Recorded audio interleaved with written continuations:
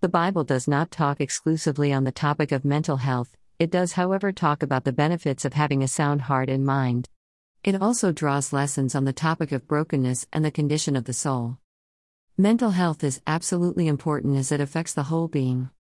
Proverbs 4:23 reads, "Keep your heart with all vigilance, for from it flow the springs of life." As we go about our daily lives, we are encouraged to keep our heart safe and free from things that can affect us negatively, because our heart is the gateway to our mind, body, and soul. Genesis 3 reads, "Now the serpent was more crafty than any other beast of the field that the Lord God had made.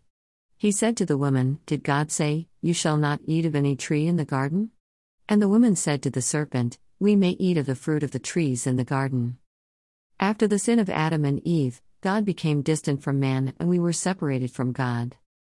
Isaiah 59:2 reads, "But your iniquities have made a separation between you and your God, and your sins have hidden his face from you so that he does not hear." When God created the first man, his divine plan was for us to live in perfect health without sickness or disease, but as a result of sin which came into the world there was a change, and this had physical ramifications on the body, and the soul was affected negatively. The Bible has many passages that speak indirectly of mental health.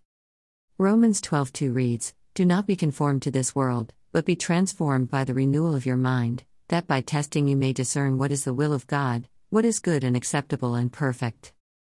The Lord is the one who renews our mind and gives us the grace to experience a new life free from pain, worry, and desperation. Psalm 23:3 reads, "He restores my soul. He leads me in paths of righteousness for his name's sake." Our soul is the gateway to mind and body, and as long as we keep it clean, we are guaranteed that there will be a complete restoration. 2 Timothy reads, "For God gave us a spirit, not of fear but power and love and self-control."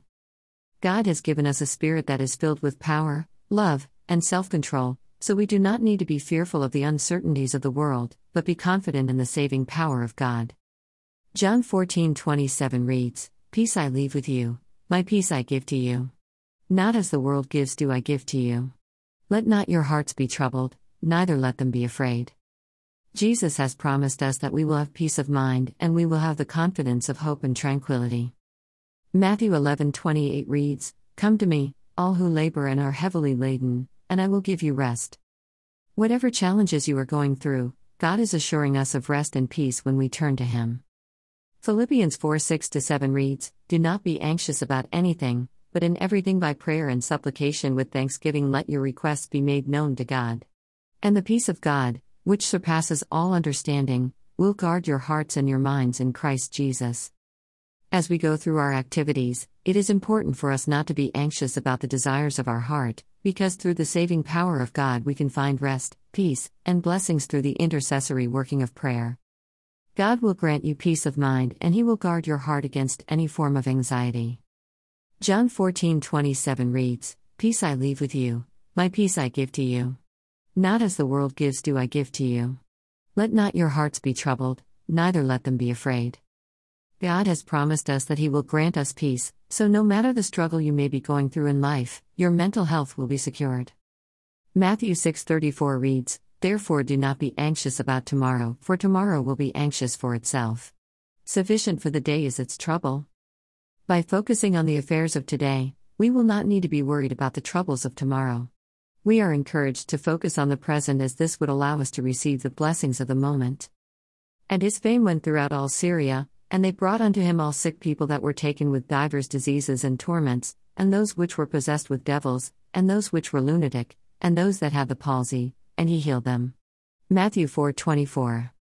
This scripture focuses on the saving power of Christ, who renews our mind and body with the support of our faith, which is a powerful component in the healing process. Having a mental illness is not a punishment on its own, as it can be healed and managed with the proper measures to aid the process. Are you struggling with finding clarity about the state of your mental health? Call or text +2 300,374,081,604, +2 349,015,435,251 to speak with a counselor.